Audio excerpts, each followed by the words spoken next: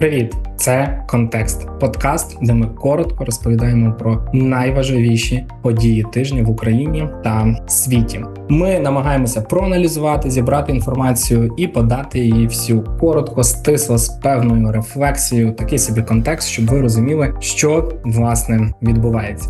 «Контекст» – це спільний проект Mind.UA та BOV Media. Мене звати Ілля Кабачинський. У цьому епізоді я захотів навіть для самого себе розібратись та зрозуміти, чому, незважаючи взагалі на все, що відбувається, Дональд Трамп залишається популярним політиком. На момент запису цього подкасту інформація, яка нам надається з Сполучених Штатів Америки, показує, що Джо Байден, теперішній президент Сполучених Штатів, кандидат від демократів чи президент від демократичної партії, поки що зберігає лідерство на майбутніх перегонах, оскільки вибори до Сполучених Штатів Америки будуть восени 2024 року. Але це лідерство на даний момент, воно, скажімо так, досить хитке. Немає впевненості, що Джо Байден точно переможе. Більше того, бували навіть певні опитування у якісь певні моменти, коли Джо Байден показував себе не найкращим чином, його рішення сприймались не дуже добре. Він втрачав свої позиції і потенційно навіть показував результати, де він програє вибори Дональду Трампу. Що цікаво, є навіть певні опитування, які показують, що основна конкурентка Дональда Трампа від республіканської партії Нікі Хейлі, якщо вона раптом якимось дивним чином обійде Дональда Трампа і буде балотуватись на виборах і вступить у конкуренцію з Джо Байденом, вона його переможе. Такий цікавий факт. Але тут дійсно Нікі Хейлі потрібно перемогти Дональда Трампа. На цей момент вона фактично залишилася його єдиною конкуренткою. Всі інші знялися з дистанції і вирішили більше не брати участь у перегонах. Але, власне, виникає питання, чому Дональд Трамп, який приніс для Америки 4 роки не дуже спокійних з 16 по 20, а останні кілька років навколо нього взагалі точаться постійні скандали, якісь суперечки, незрозуміла інформація, якась правдива, якась не до кінця. Власне, виникає питання, чому він досі залишається популярним? Чому республіканська партія все ще у нього вірить і як так сталося, що він набирає величезну кількість голосів? Пройшли вже кілька праймеріз у кількох штатах американських. На всіх цих праймеріз переміг Дональд Трамп. Власне, я намагаюся почитати всі джерела, які, знаєте, викликають довіру. Washington Post, The Hill, відоме американське політичне видання, Economist, розсилки від Axios, BBC, для того, щоб краще зрозуміти, власне, як американці описують причину популярності. Але не варто буде забути, що насправді тут палка у двох кінцях, тому що впливає не лише популярність Трампа, а й проблема Джо Байдена. Та давайте про все по порядку. Спочатку кілька тез, чому, власне, Трамп отримує популярність від виборців. Найпростіше і найлегше – це те, що у Трампа є відповіді на всі питання. А що важливо, у нього ці відповіді дуже прості. Проблема з мігрантами – будуємо стіну. Проблема з грошима – підіймаємо чи опускаємо податки для когось. Дуже багато проблем всередині країни – відмовляємося від проблем чи від якихось військових баз і від впливу у світі. Займаємося своєю економікою. У нас проблеми з Іраном – давайте домовлятися з Іраном. І так далі, і так далі, і так далі. Трамп постійно використовує прості слова, прості рішення і апелює до того, що він фактично не дуже переймається, про що і як він, власне, говорить. Про це пишуть чимало різних оглядачів, що він дуже часто влаштовує, по суті, спектаклі, де може якось негарно висловитись проти свого конкурента чи проти когось, незважаючи на наслідки. Але він дає просте рішення. Наприклад, коли він конкурував, наприклад, з Хіларі Клінтон, він міг сказати, слухайте, за кого ви хочете голосувати? Навіть Хіларі Клінтон не може дати управу своєму чоловіку, апелюючи до скандалу навколо дійсно чоловіка пані Клінтон. Каже, то як ви хочете, щоб вона дала справу з всією Америкою? Як вона може керувати цілою країною, якщо не може керувати чоловіком? Такий спектакль, таке просте рішення, така проста теза дійшла до якоїсь кількості потенційних виборців. Окрім того, дуже часто Трамп Трамп використовує а припущення чи якісь слова, де він змінює реальність під те, що йому потрібно. Журналісти неодноразово вказували на те, що Трамп може збрехати, якщо йому це потрібно, або пообіцяти щось таке, що насправді навіть і не буде виконувати. Він обіцяв там, наприклад, певні реформи Барака Обами змінити, зняти, але цього не робив. Та неважливо навіть. Він говорив про те, що він це зробить, він все зробить, дав обіцянки, і люди в це повірили. Окрім того, Трамп, не переймаючись тим, як він до кінця говорить і які наслідки це матиме, він часто апелює на ті теми, які резонують у суспільства. Недарма зараз за Україну республіканці не хочуть голосувати. Я говорю про допомогу 60 мільярдів доларів, тому що номер один питання залишається мігранти. Республіканці грають на ньому, і Трамп прямо каже: так, дійсно, ми зробимо все, аби зменшити вплив мігрантів. Якщо ви пам'ятаєте, там навіть були цілі закони, які обмежують їм в'їзди. І чимало людей говорило, що насправді це може вбити економіку країни. Але для виборців це зрозуміла теза. Чому вона зрозуміла? Тому що багато американців, які насправді не досягнули якогось успіху у своєму житті, можливо, навіть не стали середнім класом, поневіряються, не мають хорошої якісної роботи, не задоволені своїм життям, вони часто намагаються знайти розуміння, чому так сталося. І тут з'являється Трамп, який їм дає просту відповідь на їхнє запитання. Ця проста відповідь така: мігранти потрапляють до Сполучених Штатів Америки і забирають вашу роботу.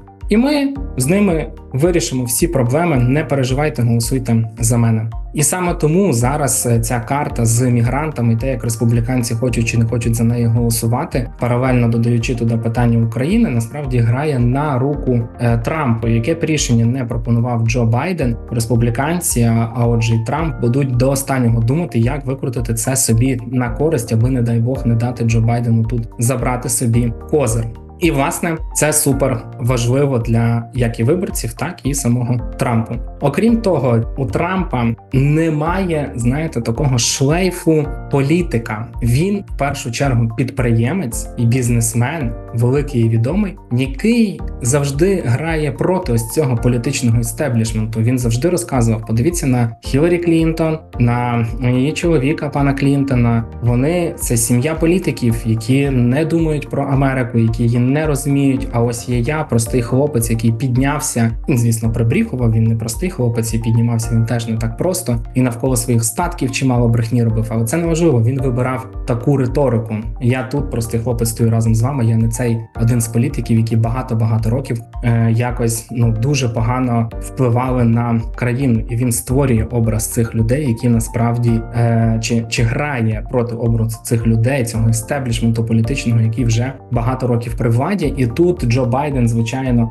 просто неймовірна для нього класна мішень, тому що Байден дуже багато років в політиці, він вже і не молодий, йому 80 з гаком років, і балотуватись на наступний термін буде, коли йому 82. Тому, звісно, Трамп тут максимально виграє проти всіх. Він, оскільки він не політик, а підприємець, який прийшов з іншого світу, він не боїться говорити те, що думає, те, що хоче, говорити про якийсь расизм, і не з точки зору того, що він виступає проти расизму, а з тої точки зору, що він може говорити расистськими кліше, виступати проти якихось там прав певної категорії людей, жінок, проти diversity, яке просувається сьогодні. І його виборці це прощають, тому що Трамп, говорячи такі речі, часто потрапляє до аудиторії, яка так думає, але сказати про це вголос боїться. Представники від демократів, інші конкуренти Трампа цього говорити не можуть. Окрім того, знову ж таки, не потрібно забувати того факту, що Трамп вже був президентом. Він ним вже один раз став. У нього величезна аудиторія, величезний персональний бренд. Навіть медіа просто про Трампа будуть писати більше, ніж про його потенційних конкурентів, тому що це вже, екс-президент. Це не просто якийсь там представник від штату, новий кандидат чи так далі. У Трампа дуже сильна своя певна риторика, своя виборча кампанія, і вона, чи верніше нові кандидати часто перекликаються з цією риторикою. Наприклад, пан Десантіс з Флориди дуже багато говорив того самого, що й Трамп. Він його навіть не критикував. Він казав, що от я притримуюсь схожих поглядів. І політичні оглядачі пишуть, а навіщо тоді американцям, якщо, наприклад, Десантіс говорить тими самими словами, що Трамп, голосувати за Десантіса, якщо вже є Трамп, і до нього є свого роду довіра, і він вже був президентом, і він виконує якусь частку своїх там обіцянок. І, відповідно, вони відкидають новіших кандидатів, це працює проти них. І ще один великий тут момент. Трамп проігнорував всі дебати. Він просто казав, навіщо мені на них ходити, і не ходив.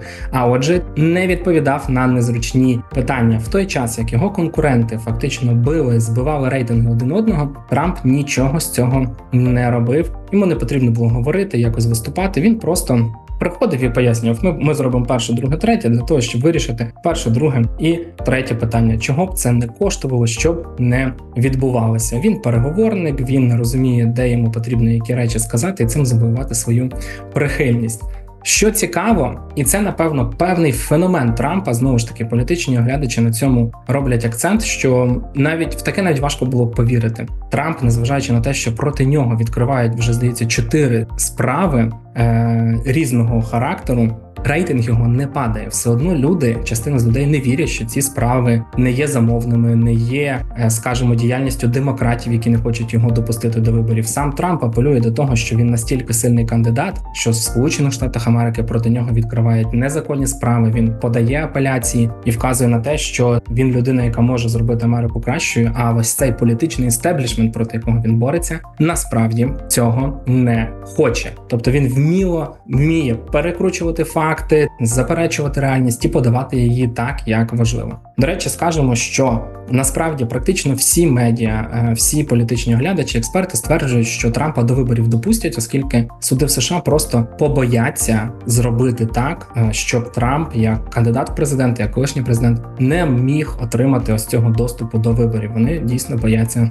такого собі, скажімо, народного гніву. Але якщо ми дивимося на ось всі ці ідеї, які я сказав, не можна поруч не говорити про Джо Байдена, про основного його конкурента. У Байдена є кілька великих таких мінусів, проблем, з якими він насправді не зміг справитись або не зміг їх прорекламувати вдало. До прикладу, Джо Байден допомагає Україні і каже, що Україна повинна виграти. Допомагає Ізраїлю і говорить про те, що Ізраїль повинен жити в мирі разом з територіями навколо нього. Але що бачать виборці? Вони бачать, що під час того, як Трамп був президентом, війни в Україні не було. Звісно, це після 2014 року були, але мова все-таки, я думаю, ви розумієте, про що не про повномасштабне вторгнення. І це був, скажімо, такий спадок, який йому залишив Барак Обама. Дональд Трамп вже зараз говорить про те, що він зможе закінчити війну за 24 години. Ніхто не знає, як він це зробить, ніхто навіть приблизно не розуміє, як це можливо зробити. А він показує про те, що він зробить 2 телефонних дзвінка Зеленському і Путіну і з всіма про все домовиться. Джо Байден же просить знову і знову коштів для того, аби Америка допомагала Україні. І неважливо, що велика частина цих коштів залишається в Америці. Вона йде на підприємства оборонної галузі, які часто працюють в Штатах, які голосують за республіканців. Величезні кошти, величезні додаткові грошові надходження, мільярди доларів щороку протягом останніх 2 років додається до економік цих штатів. Але він веде війну і допомагає іншій країні, замість того, щоб сконцентруватися на своїх внутрішніх проблемах. Не варто забувати про те, що сталося в Афганістані, наскільки це був великим ударом для його рейтингу. Америка десятки років інвестувала кошти у цю країну, а зрештою була змушена покинути її дуже-дуже швидко і залишила після себе неймовірно складну історію. Для самої Америки це також велика поразка. За деякими оцінками, ледь не трильйони доларів пішли в ці кампанії, що були в Афганістані, і зрештою вони не спрацювали. І людина, яка поставила цьому крапку, це Джо Байден.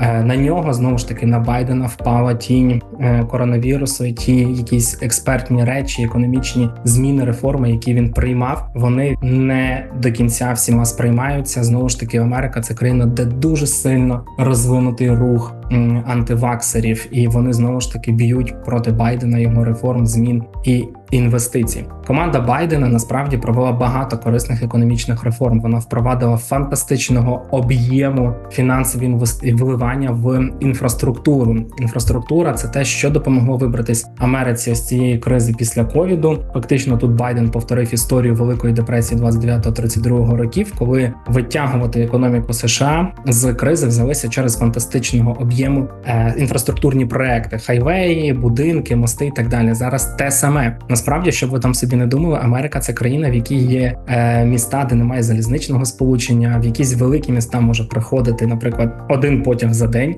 і все це вони хочуть виправити, величезні кошти будуть вливатися в економіку, інфраструктуру. Один з найнижчих рівень безробіття залишається в Сполучених Штатах Америки, але незважаючи на всі зміни, є дуже велика проблема в тому, що в 22-му році інфляція піднялася до фантастичної позначки, і всі про це написали як про велику поразку. Незважаючи на те, що зараз вона на приблизно позначці у 3%, вона сильно нижча інфляції багатьох інших країн світу, американці не відчувають, що вони живуть краще, чи що у них все добре. Вони вказують на те, що Америка чимало уваги звертає на інші країни, Тайвань, Ізраїль, Україна, вплив на Європу. Вона не може вирішити свої внутрішні проблеми, в тому числі й економічні. І незважаючи на те, що команда Байдена дійсно багато провела, настільки багато, що навіть журналісти почали називати його період, не знаю, правління економікою чи економічних реформ байденомікою, а це хороший знак. Є чимало людей, які вказують на те, що насправді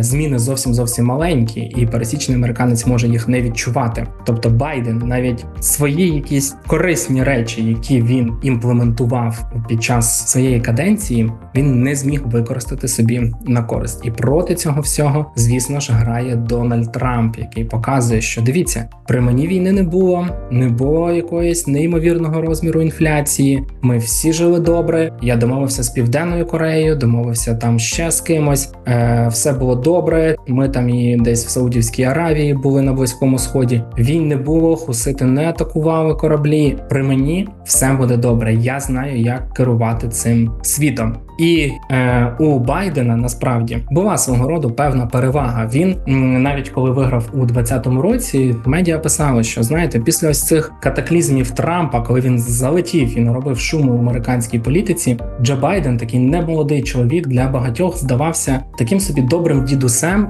який може забезпечити їм спокій і нормальний розвиток. Але сам по собі Байден потрапив у момент, де в нього просто не було на це шансу. Ковід, Афганістан, повномасштабне вторгнення в Україну, проблеми між Китаєм і Тайваном і необхідність захищати Тайвань, ситуація з Ізраїлем, ситуація в Червоному морі з хуситами, незрозуміла ситуація на Близькому Сході, важка ситуація в Африці і зростаюча вісь зла Іран, який має свою ядерну зброю, Північна Корея, яка готується до війни в регіоні. Тобто Байден, який мав подарувати контроль чи відчуття контролю за ситуацією американцям, цього не зробив. І тому частина молодих виборців також від нього відвернулась і вже не очікує того, що він зможе дати їм обіцяне. Для команди Байдена, звісно, це великий виклик і велика проблема, що вони не можуть до кінця пообіцяти чи зробити те, що він би хотів. Знову ж таки, через велику кількість факторів, яка відбувається навколо. Ось ці два кінці однієї палиці насправді і є причиною, чому Дональд Трамп досі такий популярний, і скоріше всього саме він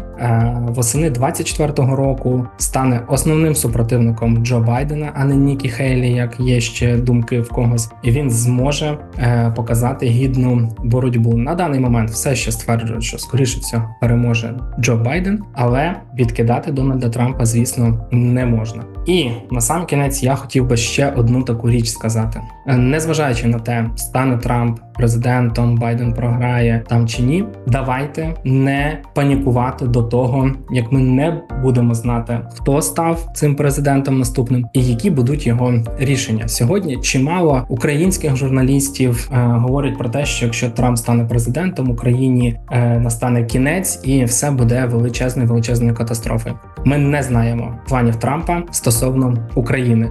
Знову ж таки, американська економіка, чи верніше політична історія побудована таким чином, що в принципі не все крутиться лише навколо президента. І якщо буде інша якась група людей, категорія людей, які будуть підтримувати Україну, все ж таки ми зможемо очікувати на якусь певну допомогу.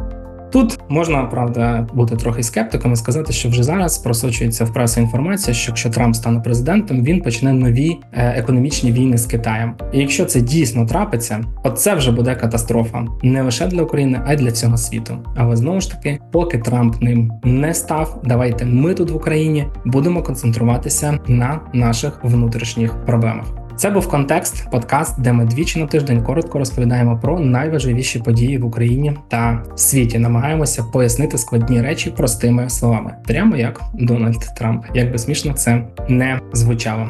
«Контекст» – це спільний проект Mind.UA та BOV Media. Підписуйтесь на нас на всіх платформах. Щасти!